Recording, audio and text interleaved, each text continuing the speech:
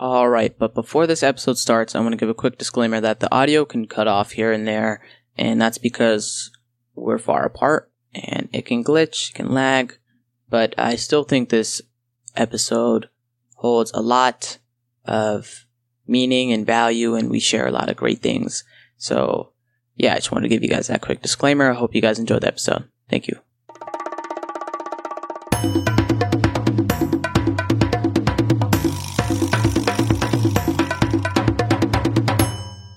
Hello, I'm your host Philemon, and you're listening to The Brief Dive, the show where I take a brief dive into topics around mental health, positive psychology, and overall becoming a better you. Today we have a guest speaker on the show, and I'd like for him to introduce himself. Hi. First, thanks for having me on. I appreciate the invitation. So my name's Craig Van Slyke. I'm a professor, have been for about 20 years. I teach information systems in the business school, but I'm also a podcast host of a couple of podcasts. One is called Live Well and Flourish. We do through work called Cyberways. Live Well and Flourish is dedicated to helping people live flourishing lives, mostly by taking control of their lives. Like I said, I've been a professor for a long time. Before that, I spent about 10 years in the engineering and technology industries. And we're going to be talking about like living a purposeful life and like how to quit living in the passenger seat and kind of take charge in your life. But before we do, we're going to do a quick would you rather. Would you rather find a rat in your kitchen or a roach in your bed? Oh, a rat in the kitchen.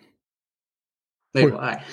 We have 3 dogs and 3 cats, so that rat would not be around for long. So.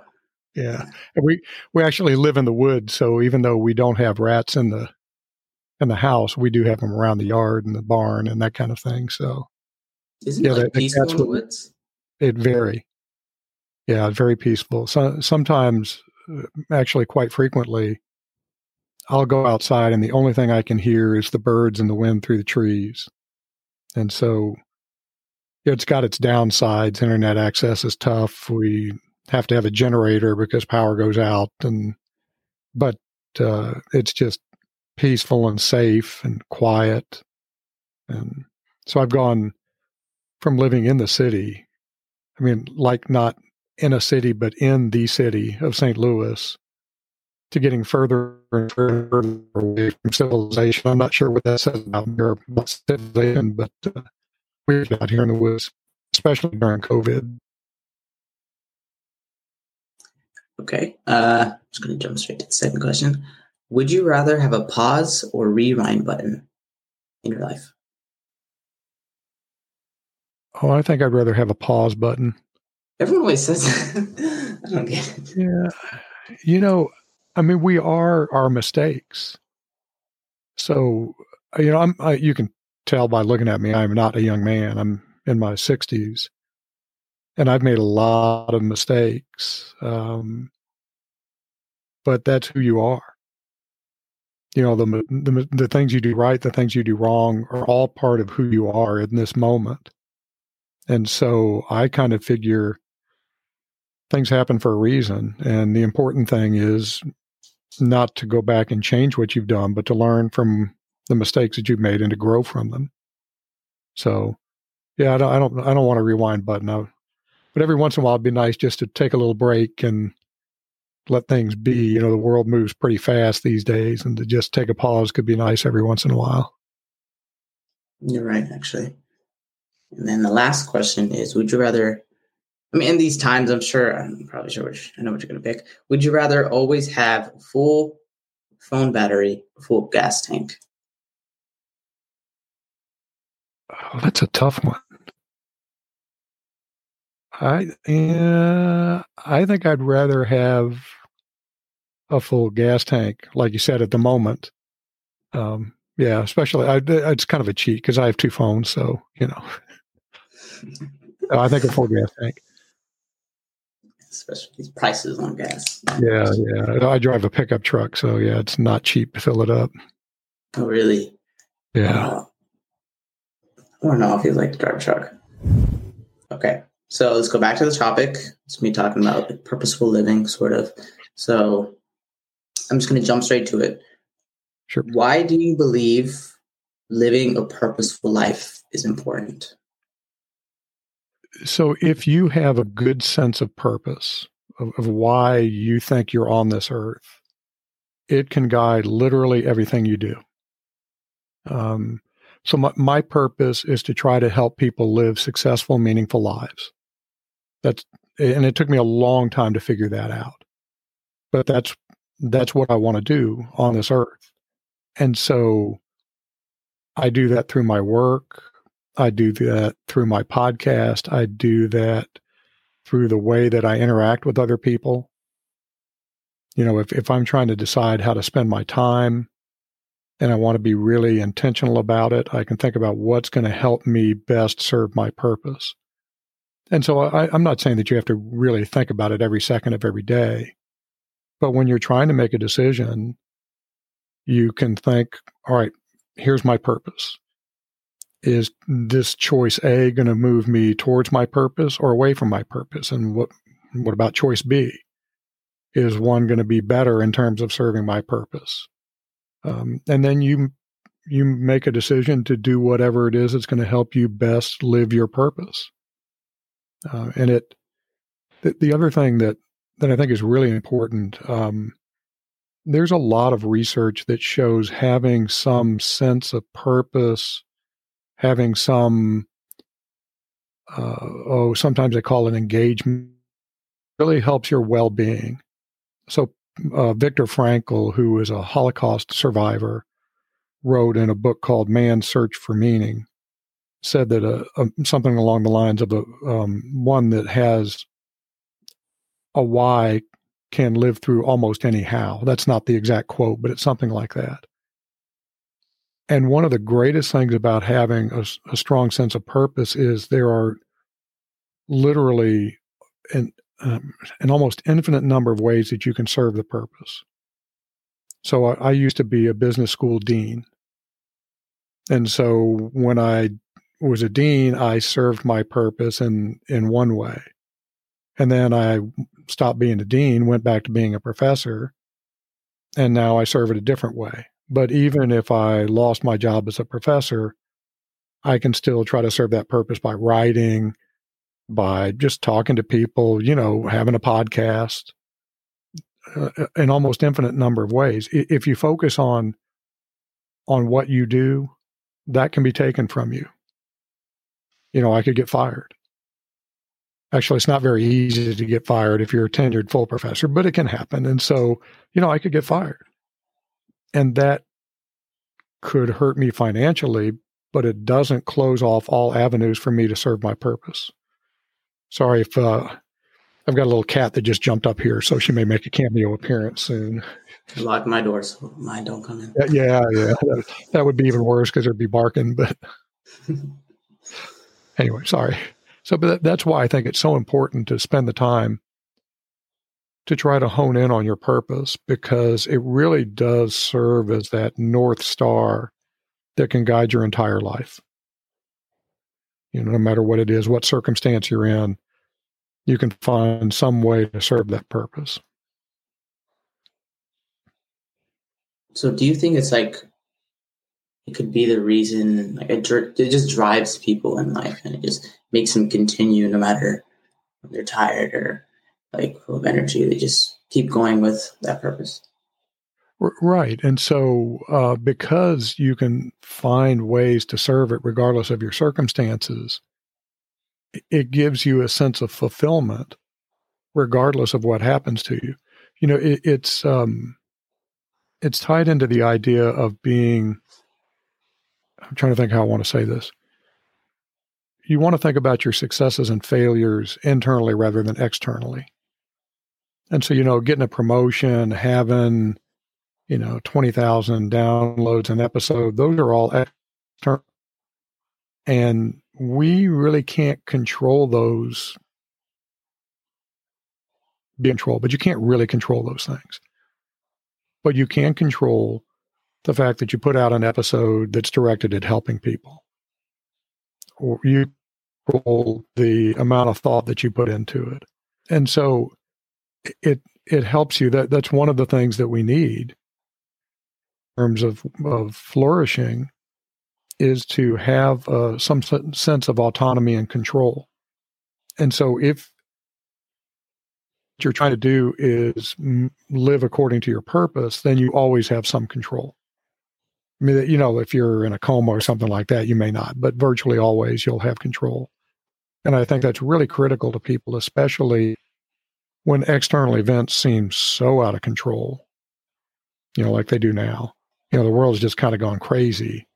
And you can kind of come back into yourself and your purpose and say, okay, given the world the way it is today, what can I do right now? And it helps you also be more intentional. Get out of that autopilot mode. So, sorry, I get excited about this sometimes, and so I tend to go on. No, that's why I invited you, actually. So when you mean by control, does this mean that it has something to do with, like, being in charge of your life? And, yeah. Yes, yeah. And, the Stoics wrote a lot about what we can control and what we can't control. And basically what we can control is our opinion of things. And so I would expand it beyond that. There are always some external things that you can have some degree of control over. But when we feel like we don't have that control, like things are happening to us, it really diminishes our well-being and, has all kinds of negative effects. And so I tried to keep in mind, what can I do right now? If you'll indulge me, I'll tell a quick little story. We have goats. We have a couple of goats. And they've literally never been sick. We've had them about 5 years. They've never been sick a day in their lives. And all of a sudden, one of them got sick. And bad sick. I was pretty sure it was going to die. And we had the vet out a couple of times to treat him and did all this stuff. And I thought he needed to go back to the vets, but we didn't have a way to get him there. We don't have a trailer. And the vet couldn't come out and get him. So I called some people. They weren't able to help. And I remember I was taking one of our dogs on the walk, and I thought, screw this. We're going to put that goat in the back of my wife's gate, and I'm going to take it to the vet. And immediately it was like this weight was lifted off of me, because I went from having no control to focusing on what I could do.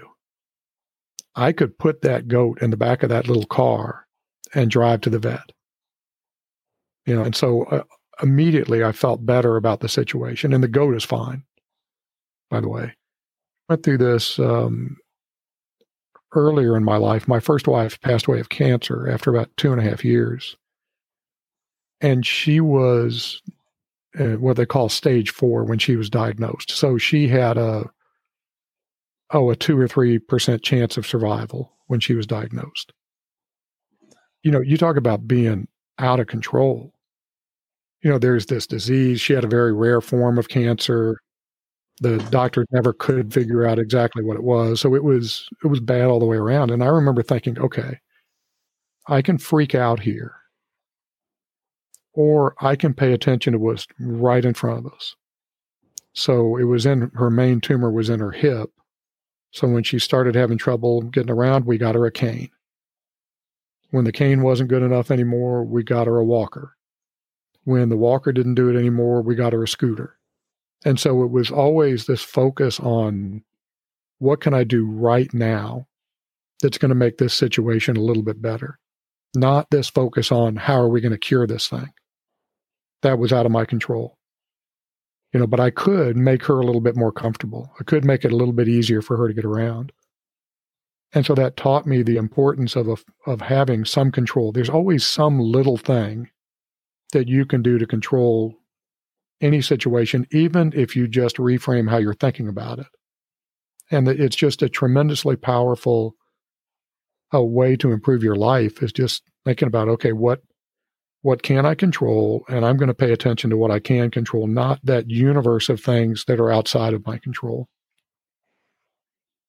So I really think it's a critical thing for people to learn. And I wish I would have learned it a lot earlier.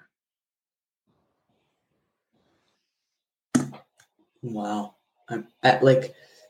Here's the thing. I read this quote by Mark Manson, and it was like, I forgot what it was. It was like, you can't control what happens to you. The only thing that you're like 100% control of is how you react to it. And is that like kind of what you're trying to say? Yeah. So Epictetus, who was one of the early Stoic philosophers, opened up his book. It's called the Enchiridion, or the Handbook. And he said, some things are up to us and some things are not up to us. And basically what he said was up to us is our opinion of things. So that's exactly right, how you react to them. Now, I say it a little bit differently. You can't control the cards you're dealt. You can only control how you play them. And sometimes you get really good cards and sometimes you get really bad cards. And you don't get to control what cards you hold. You just get to decide how you're going to play them. And I think if we can remember that, we can get rid of a lot of anxiety in our lives.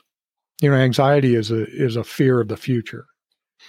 And so, if we can kind of not imagine all of these possible negative futures, we can save ourselves a lot of anxiety. And if you do imagine some kind of possible negative future, if you shift your thinking from, oh my God, this is going to be terrible, to, okay, what can I do right now today that can either prepare me for that negative future or can lower the possibility of that negative future?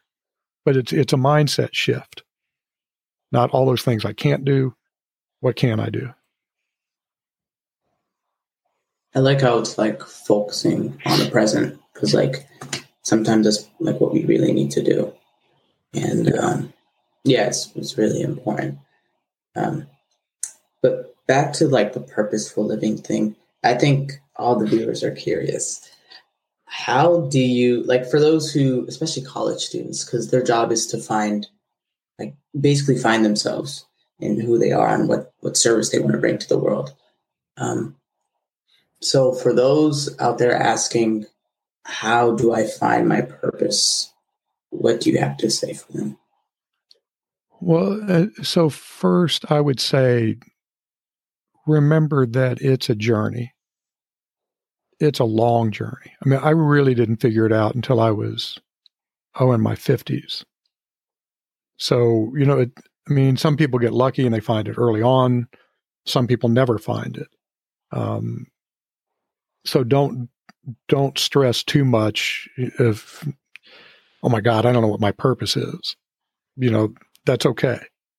You just want to start thinking about it. And what I would recommend is think about what really makes you feel good.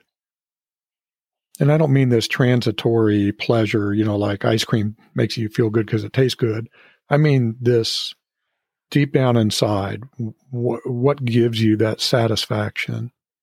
And there are little tricks that you can do, like imagine, you won the Powerball or whatever they call the big lottery, and you never have to work another day in your life. How would you spend your time? What would you do if you didn't have to work? And that'll start to what makes it when you experience what they call flow, when you kind of forget about time and forget about the world around you. What are you doing in those times? And reflecting on these things over time can help to give a better sense of your purpose. It's never too early to start thinking about it, and you should never really stop thinking about it. And it's not one of those things where you're going to zero in on the right one first try.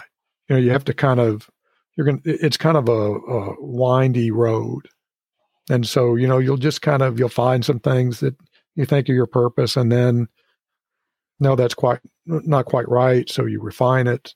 But I like the idea of thinking about what if I didn't have to worry about work? And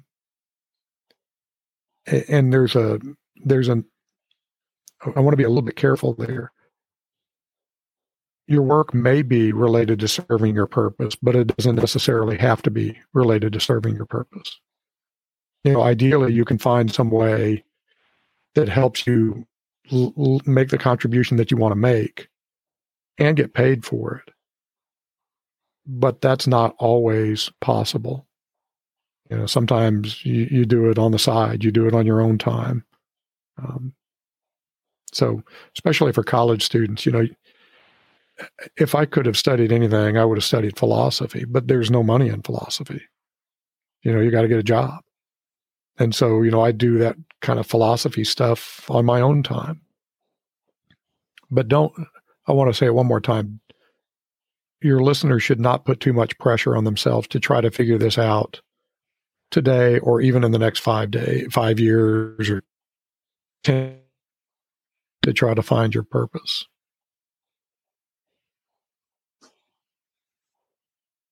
Do you think they should, let's say, they're really interested in trying to find it and they want to know, do you think they should just ask themselves better questions?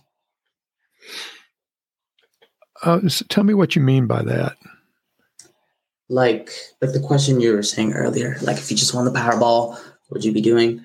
Or questions like, if money wasn't involved, what would I be doing? Yeah. I think, you don't want to spend all your time doing that kind of thing, but you need to spend a significant amount of time doing that sort of thing. And thinking, this is really hard when you're young, but thinking about how you want the world to be different because you're in it. As you get older, you start to think more and more about that because you have less time. When you're young, you got all the time in the world, although you don't. And that time can be lost really quickly. But, here's another thing to think about. Imagine that you're at your own funeral. What do you want people to be saying about you? And I didn't make any of these up, by the way, so I'm not claiming that they're original. But I've given a few eulogies, and it makes me think about when it's my turn, what do I want whoever's up there talking about me to be saying? He was a great football player, which I wasn't, but I don't want. He was fun to have around. Well, that's a good thing. He helped people be better. He was always kind. If he could help somebody out, he did. Those are the kind of things I want people saying about me. And so, start thinking about that. And this is another great thing about purpose. You don't have to wait to get a degree, to get 5 years experience in some job or whatever it is to start living your purpose. As soon as you start to get some sense of what it is, you can start thinking about, well, how do I start serving this purpose in the world?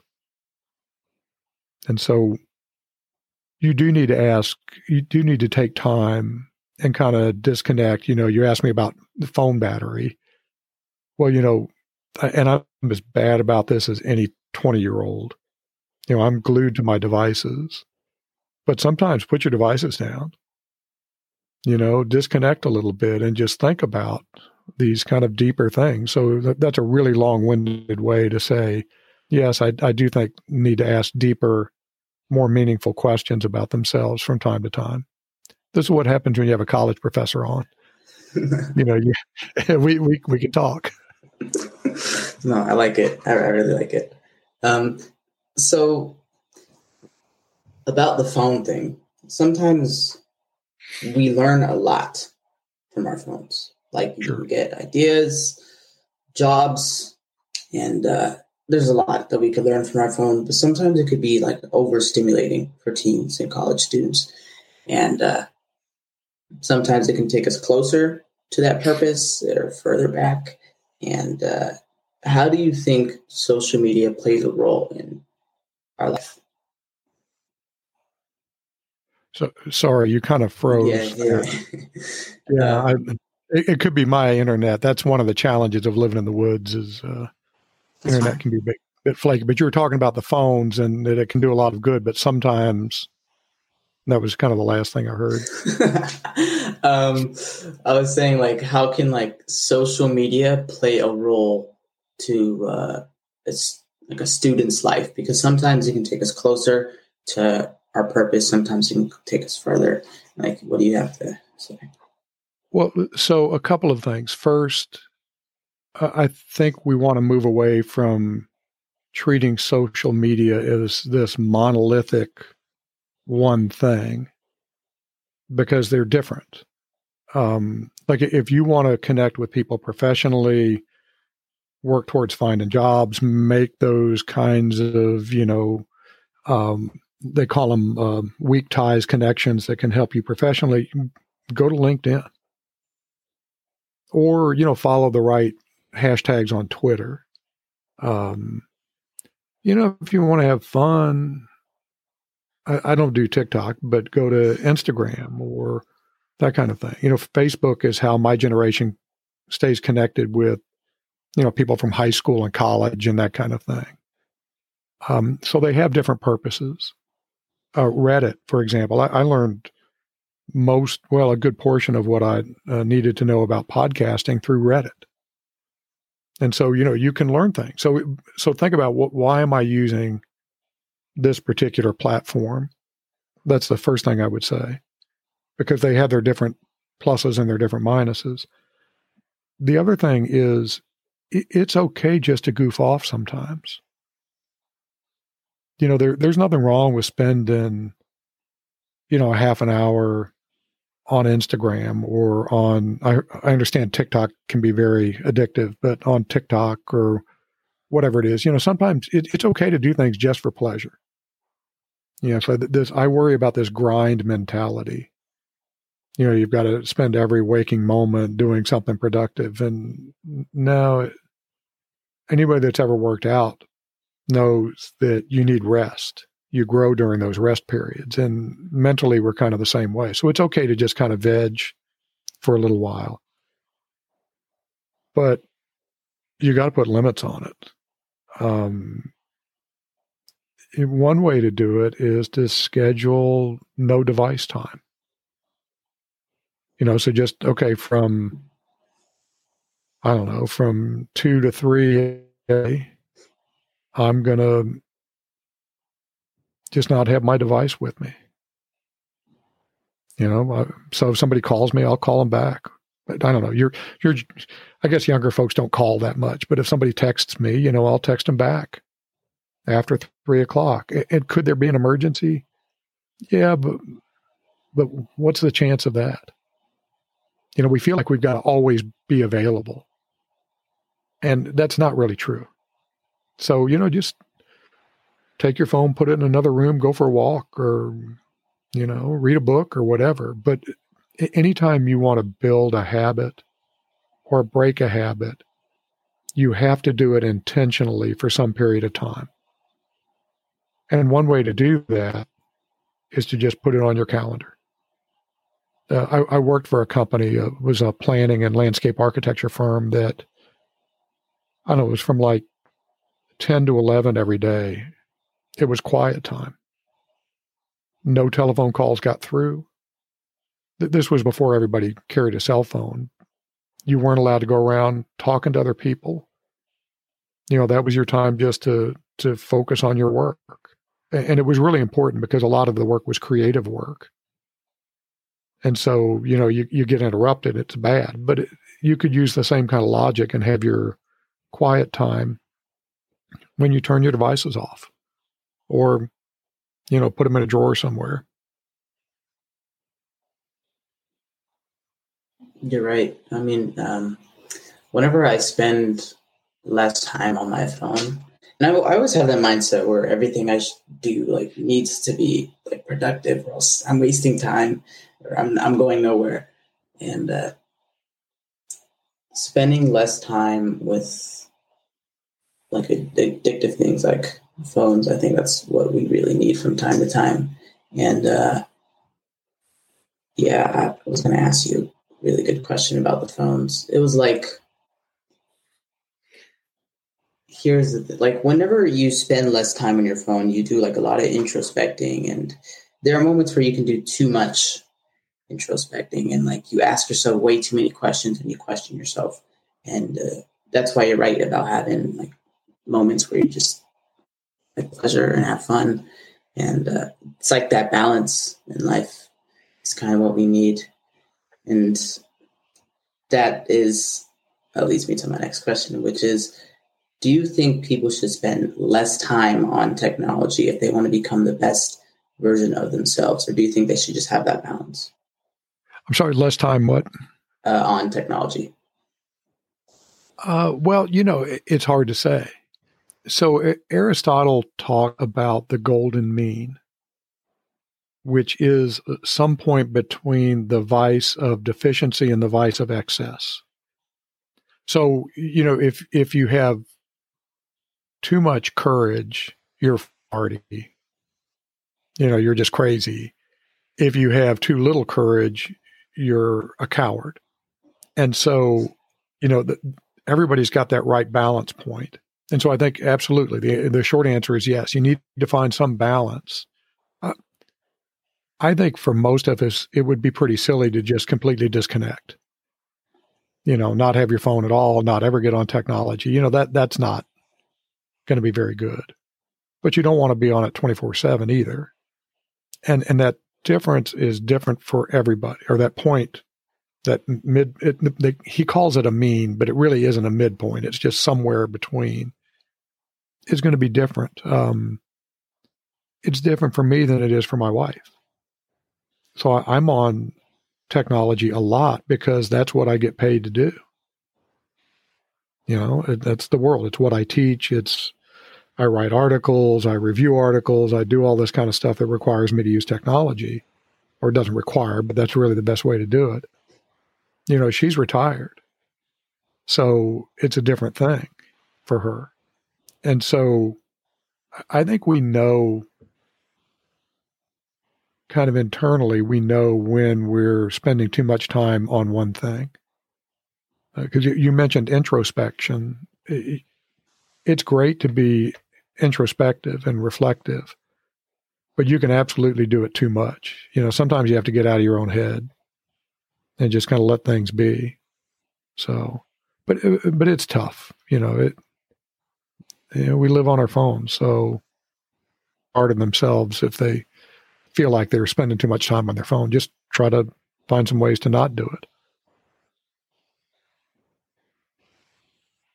Back when we were speaking about the social media thing, I think it has a huge role of how friendships go. I had a talk with someone about this yesterday too. It was like old relationships and old friendships, I think they're stronger than they were today, because you would go home, you wouldn't text them, you wouldn't call them, and I think it'd make you miss that person even more, and have like that space and that time to yourself is kind of what you needed. But now it's just you go home, you call them, you text them, and there's not really much to talk about. You're constantly giving yourself up and all that energy, and like you kind of need the ball rolling in a friendship, sort of. And I just wanted to hear your view on that. Yeah, I think you're probably right. Back in the day, we did have our times when we were connected with our friends, and then we had our times when we weren't. You'd call your friends and talk for an hour or something like that, but it really wasn't the same as it is now. And I do think this always on lifestyle that a lot of people live is detrimental overall.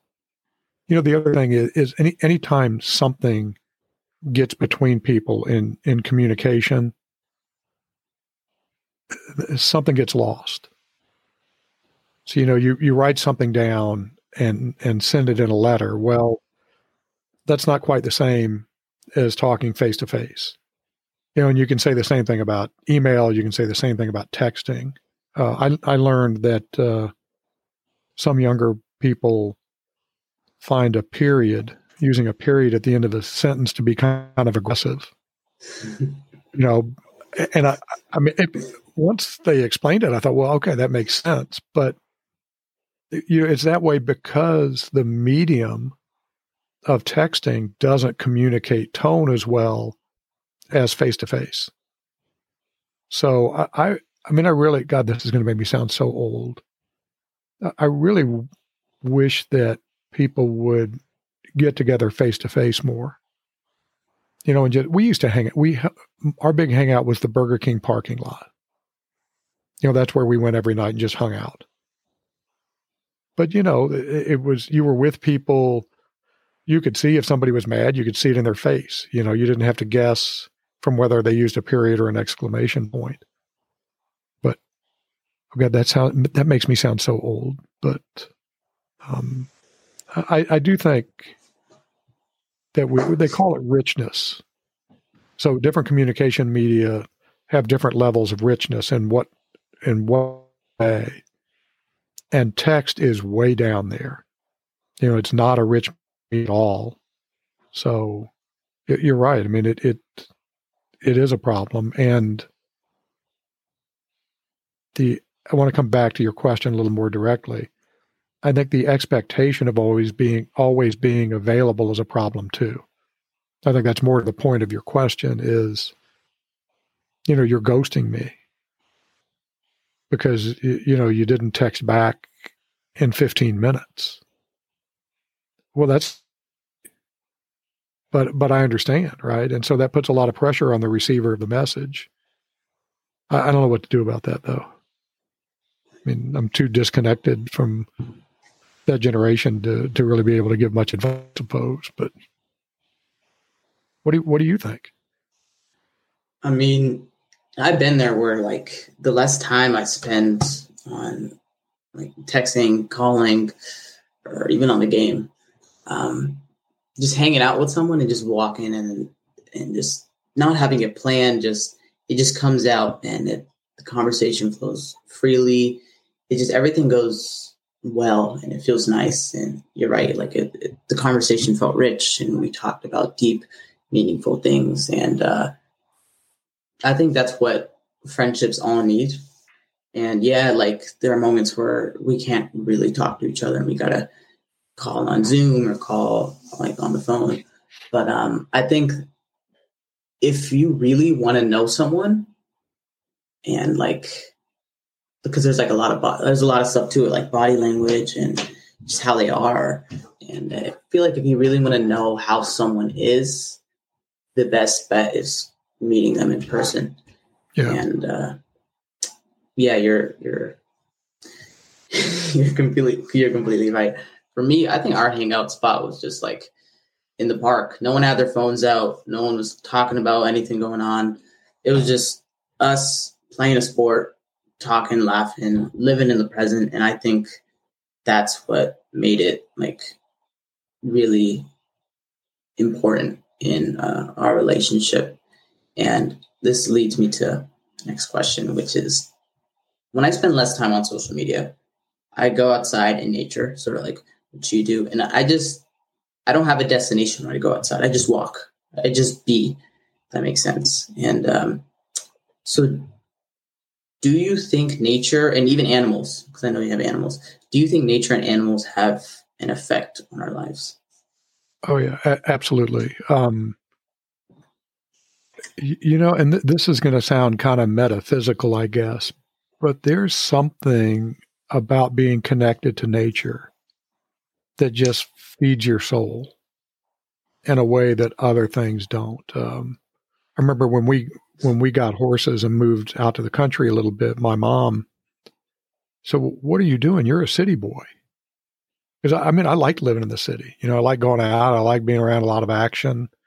But this idea of just being connected to the seasons and to the ebb and flow of nature, and it's gotten really green here. I live in Louisiana, and just over the last couple of weeks, it's gone from being brown to the grass being brown and no leaves on the trees to just exploding with the greenery. Well, we're tied to those seasons, whether we realize it or not. And getting out and feeling the temperature change, seeing things start to bud or the leaves start to fall, it kind of connects us with some sort of a cycle I know I can't explain it very well, but I do think it's important to be connected to nature. And I'm a huge animal fan. We have 10 animals. So we've got 3 dogs, 3 cats, 2 goats, and 2 horses. And they're a lot of work, but they enrich our lives in so many ways. So I'm a huge animal fan. But I think one of the things, I'm going to circle back around a little bit to some things we talked about a few minutes ago. After I eat lunch today, I'm going to go clean out a horse stall in a barn. It's about as nasty a job as you can do. I mean, pardon the imagery, but it's soaked mud, horse pee, horse poop. It's just nasty. But I'm going to be out there, not listening to my phone, not watching TV, not reading anything. I'm just going to be working. This is kind of the point I'm trying to make. Working on this simple manual task. It's going to have a start. It's going to have a finish. And when I'm done, I'm going to be able to say, look, the stall looks good now. It didn't look good before. It looks good now. And that gives us another thing that we need in terms of our well-being, and that's a sense of accomplishment. Little accomplishments we don't give enough, put enough emphasis on little everyday accomplishments. And I think we need to do that more. And so one way to do that is to be out in nature. You mow the lawn, you plant some flowers, you take a walk, whatever it is. And, you've accomplished something. You've been out in nature. So do you live in a city? I live in like an urban area. Yeah. Like a nice, like a county. Okay. But we're just curious. Oh, that's why I saw like the area you lived in is like, or the area you live in is like, we need to hear from people like that, because they're living away from, like, how do I say this? The city, there's a lot of toxic things in the city, and there's a lot of things going on. It's just very hectic. But I think we need to learn more from people who live in areas where they spend a lot of time just thinking and learning and growing and spending time. It's like being one with the earth. That makes sense. And I think what you said about cleaning the horse stall, you can kind of make that as like a metaphor to like life, where there's a beginning, there's an end, there's a goal, and at the end, there's an accomplishment. And that's one thing I wanted to talk about, which was many people, like most people I know who have a goal in mind, those are usually the most unsatisfied. And I feel like that's why we need those little goals. You're right. Those little goals are really what we need in life. And do you know, like, let's say someone wanted to be a professor, someone wanted to be a doctor, and what little goals will they need in order to reach that big goal? So people won't believe that this was not a setup, but my next episode is actually going to talk about something called the small win strategy that addresses that very question. So 2 comments. First, you want to make your goals internal. One of the Stoics, I can't remember which one, said, never enter a race where you're not assured of victory. And so at first that sounds kind of dumb. Does that mean I should always just compete against people that are worse than me? Well, that doesn't make any sense. And that's not what they were saying at all. Your victory is doing what you could do. So if you do your best and you've done your best, that's your victory. And so you might want to be a doctor or be a professor, and those are good things to do, but that's an external goal. And so that's not entirely in your control. You could, a lot of doctoral programs only admit a few people every class. You could be in a class that had a lot of really good applicants and you don't get in. A different year, you get in. I've seen this happen a lot of times. And so you need to think about making your goal something that you can actually control. The second thing is you can break up big goals into a series of interrelated smaller goals. So like I'm trying to drop some weight. If I want to lose 40 pounds, that's a big, scary goal. It's hard to lose 40 pounds.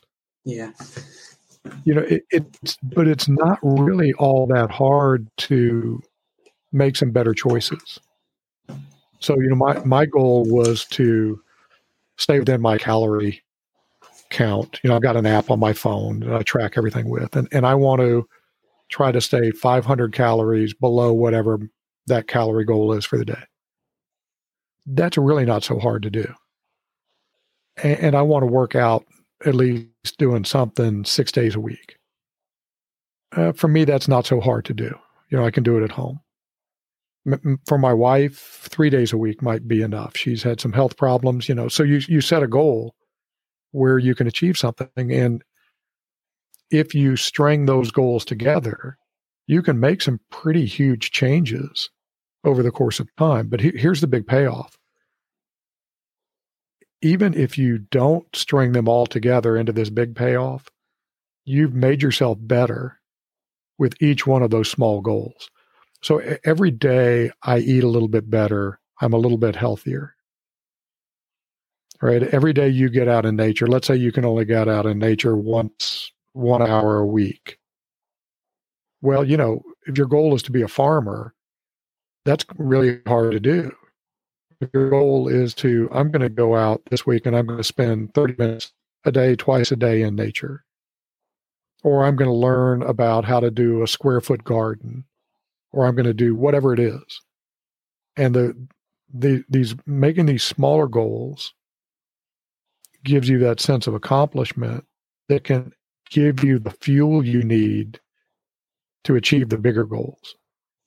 So when I was getting ready to apply to the PhD program, I just started reading harder stuff. Well, even if I didn't get in, I read some interesting stuff that was not the kind of stuff I would normally read. I don't know if I get the feeling I may not be making much sense here, but think about what you can do and make your goal to do that thing and plan out a bunch of those little things towards this bigger thing. I don't know. Did that make any sense? No, that did. You're right. It's like, have you ever heard of a SMART goal? A what? A SMART goal. Oh, yeah. Specific, measurable. Yeah. I totally forgot what each. So specific, measurable, achievable, and time bound. I think there are different versions of it, but that's one version.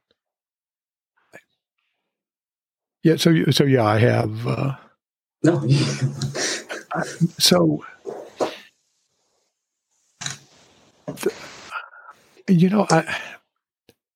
I was actually thinking about this the other day. I understand the logic behind SMART goals, but those were really developed for like managing projects and that kind of thing rather than for self-development. And the one that bothers me is measurable. How do you measure being a better person? And that's really not that specific. I mean, I guess maybe you can break it down to I want to be kind 3 times today. I'm of two minds about SMART goals.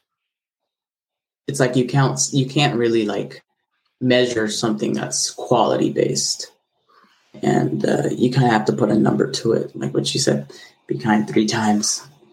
Yeah, you're right. Yeah, I mean it logic, and I'm not saying they're bad. It's bad to have SMART goals, but it's like anything, you can carry it too far. You're right. I think like many students like struggle with SMART goals or just any goal in general, whether that's schoolwork or just something with themselves. Like it's really hard for them. And I think that this is what I tell people that I know who are struggling with like a goal. I tell them that you have a goal, and if that goal is meaningful enough, then laziness and being unmotivated is out of the question. Right. Because you're passionate for it. And what do you have to say for the people who they have a goal towards something that, finish a project that they don't like and there is no passion in it. And it's just, First, I would wonder if that's really a goal. Finishing that project, is that really a goal for that person? That would be my first question. The second question would be, what's the purpose of achieving that goal? And so one of the things that's really hard to learn is that sometimes you've got to do crappy stuff to get to where you want to be. And it's one of the great things about my career. One of my doctoral advisors told me this. At every stage in the career, you get more freedom. When you start out and you're a graduate student, you do what the professors tell you to do. And then when you're an assistant professor, you have more freedom, but you have to make sure that you publish in the right journals and, do the right things until you get tenure. Then once you have tenure, you have a lot of freedom. And once I'm a eminent scholar, a full professor. I mean, I can kind of do within some limits anything I want. There are no more promotions. There's no higher level. And I'm sorry, that sounds braggy, but there's, I don't have to do anything for external, for people to want to send me to a higher level. Now, I have to teach my classes and I have to do my research, but here's kind of what I'm trying to get at. I do all of that stuff because it helps me live my purpose. Right, like a lot of my research, I'm working with our doctoral students to help them get published and help them get to good starts in their career. Or I research things that I think are important socially. I teach because I try to do a really good job teaching because I'm helping those students to be successful in their lives. And so if you've got some boring project, well, if you just think of it as this boring paper I've got to write, then yeah, there's no motivation there. But if it's like, I've got to write this paper because I need to pass this class to get this degree to help me do this thing that's going to help me have the kind of life I want to have. And so, yeah, it's a pain right now. It's kind of like, do you play basketball? For fun, yeah. Fun. So when I played basketball, we had to run suicides. Where you run from the baseline to the foul line. And I actually, when I played football, they made us run football field suicides, which were just a nightmare. But nobody likes those. But why do you do it? Well, because basketball involves a lot of these little back and forths. And you've got to have a lot of endurance. And, the suicides help you build endurance. So if you keep your mind on, this is going to help me better serve my team, and it's going to help our team have a better chance of winning, performing well, then, okay, I understand why I'm doing these stupid suicides. I don't like them. I don't want to do them. But okay, I get it. And it's the same thing with a paper or a project. And I'll be the first one to admit that some stuff you have to do in school is just stupid. It just is. I mean, I've done them. I've unfortunately assigned those kind of things from time to time. But, if you have two approaches. You can either just say, okay, I've got to get this done for this larger thing that I want to do, this degree or whatever it is. Or you can take that project and say, okay, how can I make my effort that I put in the project pay off in some other way? Maybe you learn a new skill. Maybe you learn how to do better Google searches. Maybe you learn how to better manage a project, organize a project, whatever it is. But you can kind of tailor it, still satisfy the requirements, but get something that you find value in out of it as well. But don't tell your professor I don't want to do it because it's stupid. You can tell your Yeah. friends, but yeah, that's never going to pay off well with your professor. I can assure you of that, even though it may be stupid. I mean, yeah, I feel like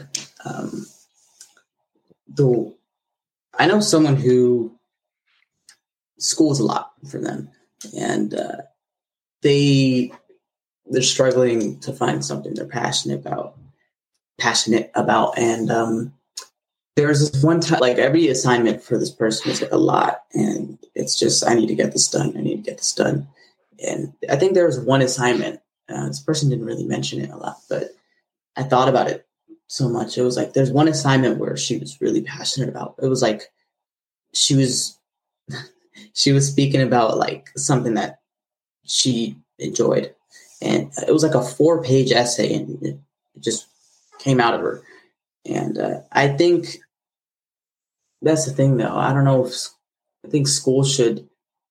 Here's the thing. I don't know if they can't know what we like, obviously, but I think they should find a way where those 4-page essays could be something that means something to us, or something that means something to everyone, to the point where some percentage of us, like it means something to some percentage of us, and that could help us out. Yeah. I think you're right, but I also think that's really hard to do because you've got, when I teach undergraduate classes, I have 50 or 60 students. No matter what I pick, it's going to be some relatively small number that are going to actually be passionate about it. So what I do try to do is explain the relevance of what we're doing. One of the classes I teach is Principles of Information Systems. So it's a junior level class that everybody in the business school has to take. And I start out with, okay, we're going to do a little thought experiment. You can't use computers for a day. No computer. You can't use your phone, can't use your laptop, can't use your tablet. And so I give them a couple of minutes to think about it. And then, all right, so let's talk about what you imagined. And so, it was going to be hard to stay in touch with my friends, and I couldn't do my schoolwork. And I said, well, did you drive anywhere? Yeah. No, you're not allowed to. Why not? There are hundreds of computers in your car. Did you watch TV? Yeah. Nope. Not allowed to. All kinds of computers in your TV and your whatever box you're using to access the TV. And so we go on and on. And the point is, you need to care about this stuff because it is absolutely essential to your lives. And so understanding it more is going to make you better able to leverage all of these technologies. And then I go on and about it. The other thing that I would encourage your friend and others to keep in mind is that sometimes you've got to build the skills in order to get to the bigger payoffs. So if you don't know how to construct a sentence, you can't write a paper, right? If you don't know how to do the research, you can't really write a meaningful paper. And so sometimes you've got to play the scales, right? When you learn a music, you play scales over and over and over again because it gives you the skills you need to play the pieces or to write the music that you want to do down the road. It's always better when it clicks, when it's something you're passionate about, but that's not always going to be the case. And, if you've got a teacher that you have a good relationship with, you can always just say, hey, or, here are some things that we're interested in. Is there any way we can work any of these into the assignments? It might be hard to do if it's an algebra class, but. So is your friend in high school or college? College. So one other thing to at least think about is people learn at different paces. And so if you really struggle with assignments and schoolwork, maybe you need to cut back to part-time. Go a little bit slower. Because Because it can be a lot. You know, if you're taking 4 or 5 classes with deadlines and projects and everything, that's a lot. And so maybe you're better off to, I'm going to take 3 classes this next term, or I'm going to see if I can only take 2. Nobody's going to care if it takes you 5 years to graduate instead of 4, other than maybe your parents if they're paying for it. But, you know, after you get out, nobody cares. My wife had to, because of her family situation, she had to go to school part-time. Well, you know, she had a really successful career as a nurse.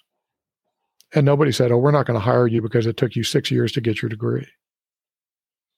So sometimes you need to slow down a little bit if you really can't handle the workload. I think that's exactly what people need nowadays. Everyone's always like speeding up and trying to get to the best and grind hard and get to the top. And, we need to sit back and, you know, I think it's this take a step back for 2 steps forward sort of thing. And you're exactly right. Yeah, the grind can be toxic. And I work really hard. I mean, I work a lot, but, you know, it's this grind mentality is going to be bad for a lot of people. But this comes back to the idea of purpose. One of the reasons I work so hard is that I feel serves my purpose, helps me serve my purpose. And so it's only kind of like work. That's what I don't like about the word. It's the word grind. So, you know, you grind something out when it's really hard and you don't want to do it and you're not finding it satisfying and fulfilling, but you get it done. That's what grinding is. And that's no way to live your life, right? You want to do things because you're, like you said about your friend, because you're passionate about it, because you're excited about it, because you want to do it. And to me, that's not a grind. Never thought of it that way. Okay, so we're going to have to do it's going to be topic switch. So it's like, okay, tell me about a time in your life where you found it like the hard way of how important living a purposeful life is. If that makes sense. Well, so let's see if this can get at your answer. So I told you in the introduction that I spent 10 years in industry. And I was dealing with computers and I kind of liked it and I had friends and that kind of thing. But I was kind of cranky. I wasn't, you know, I didn't feel like I was going anywhere. And it's because I didn't have that sense of purpose. You know, too often we go with the default. You know, I was good with computers and that's what I kind of fell into. And so that's what I was doing. And, you know, I started had a little company because my company I was working for was going bankrupt and that was the easy thing for me to do. And then I sold it and went to work for one of my clients because that was the easy thing to do. And there was nothing really driving it. There wasn't any, you know, this is why I'm doing these things. It was just kind of the default, you know, kind of taking the path that just presented itself. And it really took me a while to figure out that there was something bigger than that. And I'll tell you a quick story about how that kind of clicked. So I was training for a marathon. A group of us did the very first Disney marathon a long time ago. And when you're marathon training, you spend a lot of time running, obviously. And when you're running, we weren't sprinting, we were doing endurance running, and you start talking. And so I was complaining about my job. And I started talking about how much I really liked teaching. I was teaching part-time at a college, just a class a term at night. And this guy we called the deacon, because he was actually a deacon, said, well, why don't you teach part-time? Or why don't you teach full-time? I said, well, you got to get a doctorate to really do that right. And he said, well, why don't you get a doctorate? And so for like the next 8 miles, I just didn't say a word, because he raised a good point. Why not get a doctorate? And what I didn't know was that was kind of a big step towards leading this life of purpose. Even though it was 10 years after that, I kind of figured out what my purpose was. And so for a big part of my life, I did what most people do and just kind of drifted along and did whatever kind of came my way. But that's why having this purpose is so important. And if you start thinking about it early, even if you don't nail it on the first try, which you won't, you can start making decisions that move you a little bit closer and help you hone in. I think about it as, a game where the margins kind of come in. And so you're always getting a little bit closer and a little bit closer. So I'm not sure that really answered your question, but that was kind of my path of getting to the purpose. I think when your friend told me, when your friend told you, why don't you get like a doctorate? I think at that moment, many people would have just said, oh, that just takes a lot of time. I'm just going to continue what I'm doing. And it's like the one step back, two steps forward mentality again. What do you have to say to someone? How do I say this? Like, how do you explain to someone that taking the time to find your passion or purpose is more important than sticking with something safe? Well, of course, everybody's going to be different. So I want to say that up front. It's like switching majors. Yeah. If you've got family obligations and that kind of thing, I wasn't married at that time, so I could kind of do whatever I wanted to do. I could move, which I ended up doing.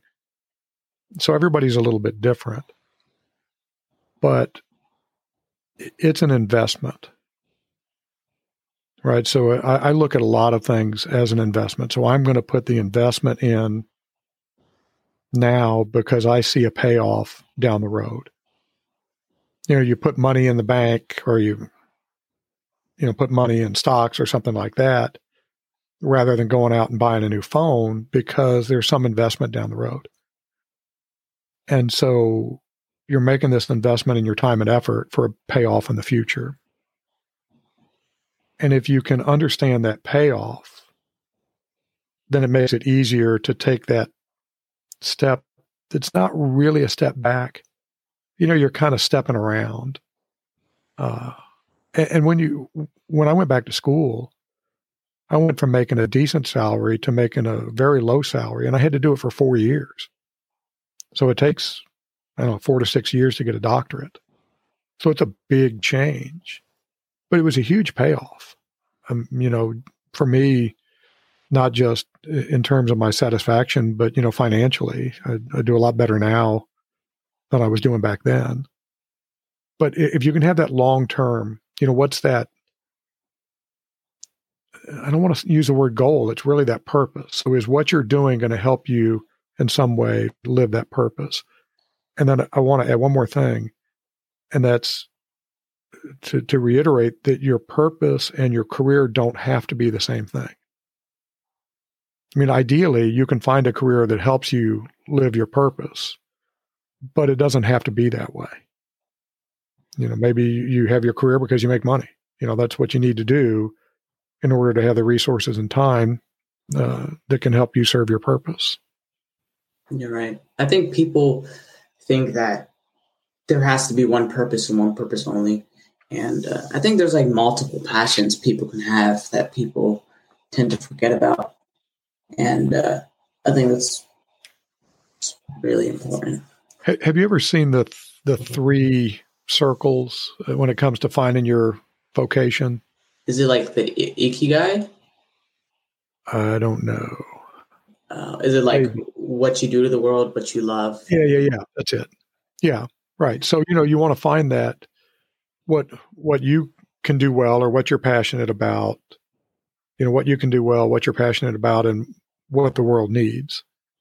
Those things, I think those are the 3 things that come together. But one thing I don't like about that is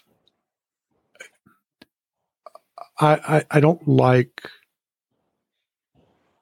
I'm trying to think how I want to say this. Our identities are too tied to our vocations.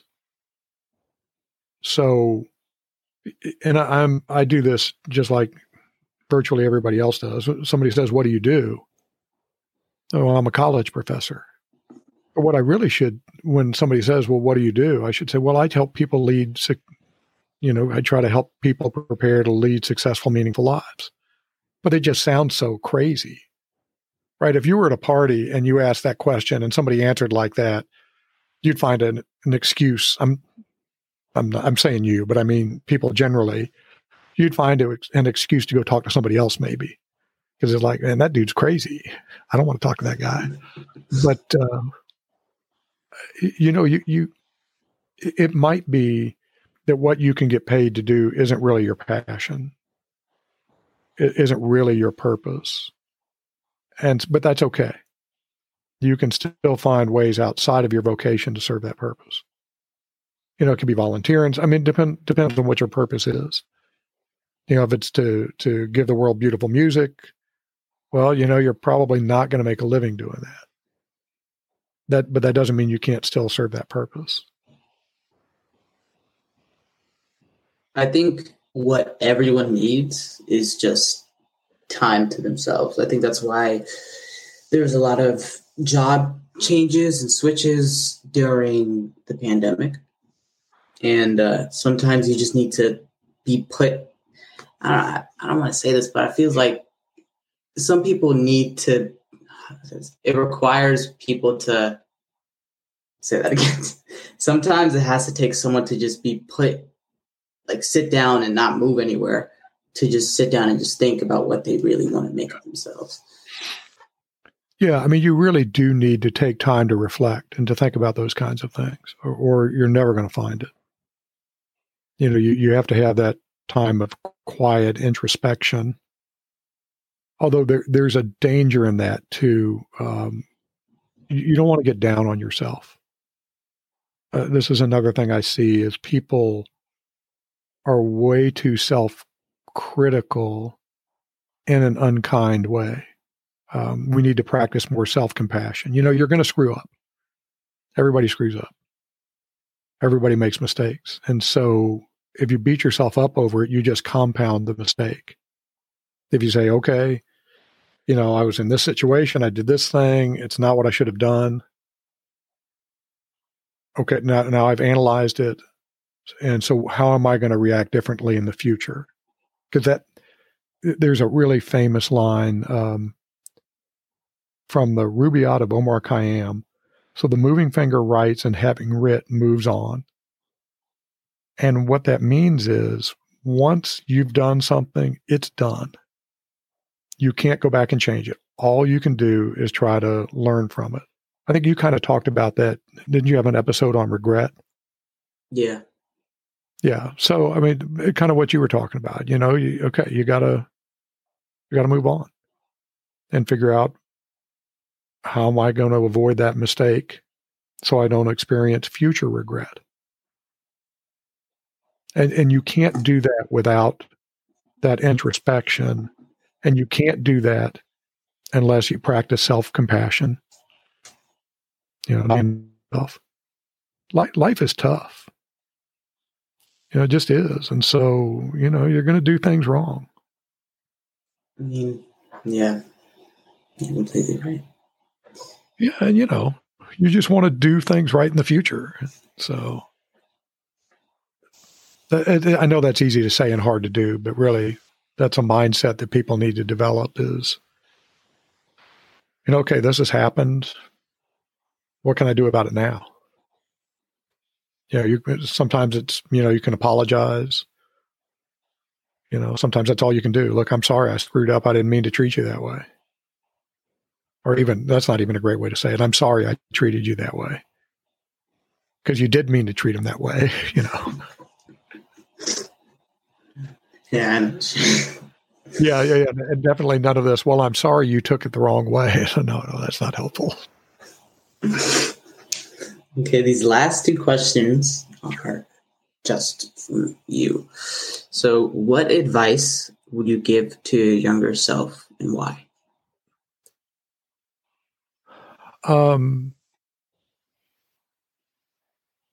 Try to find your purpose. Invest some time and effort in finding why you're on this earth, how you can make the world a better place. It took me way too long to get to where I thought about that kind of thing. Okay. And very last question. For the teens out there, or students out there listening, what is one advice that you could give to them about anything? This could be what we talked about, which you gave to your younger self, life, stress, friendships, relationships, anything. Can I give two? Sure. Yeah. Okay. So cut yourself some slack. Be your own friend. If your friend did something that was wrong, you'd forgive them. If you do something or don't do something, cut yourself some slack. It's tough finding your way. And so don't be too hard on yourself. The other is enjoy people while you can. I lost my younger brother on Christmas Eve a few years ago. He didn't show up to Christmas Eve dinner, and my older brother and I went, and he was, he had had a heart attack in the night, and, had to call the police. Police got into his house and found him. None of us expected that. And so, I'm glad we had a good relationship. And so, enjoy. People can be taken from you at any time. Everybody that's your friend has been loaned to you by fate. And so never forget that, they could drop dead tomorrow. And so, enjoy your friends greedily, is what somebody wrote, because you're not guaranteed any future time with them. Wow. But yeah, I think that's what people need to know, especially teens. Anyways, I really enjoyed this conversation, Craig. Yeah, Thank likewise. you so much for being a guest on the Brief Dive. And if you guys want to hear more from Craig, I will leave the link to his podcast called Live Well and Flourish in the description below. And the website is livewellandflourish.com. And I'm going to put the link to the website and the podcast on the Brief Dive story on Instagram if you guys want to check it out. Once this episode comes out, that's when I'm going to do it. And do you have any last words? Just thank you very much. And I really do enjoy your podcast. I listen. Ooh, I think it just lagged. What were you saying? Yeah, I'm not sure what happened there. So I just wanted to give a shout out to your podcast, because I think you do a great job. I listened to a bunch of episodes over the last couple of days, and I really like them quite a bit. So I hope you keep it up. Thank you so much. Well, I think that'll be it for today, guys. I hope you guys had a great time listening about living a purposeful life and social media, because I did. If you guys want to reach out, then feel free to email me at thebriefdive@gmail.com. Subscribe, leave a review, or just stay tuned to these weekly podcasts on becoming a better you. Thank you, and have a blessed day.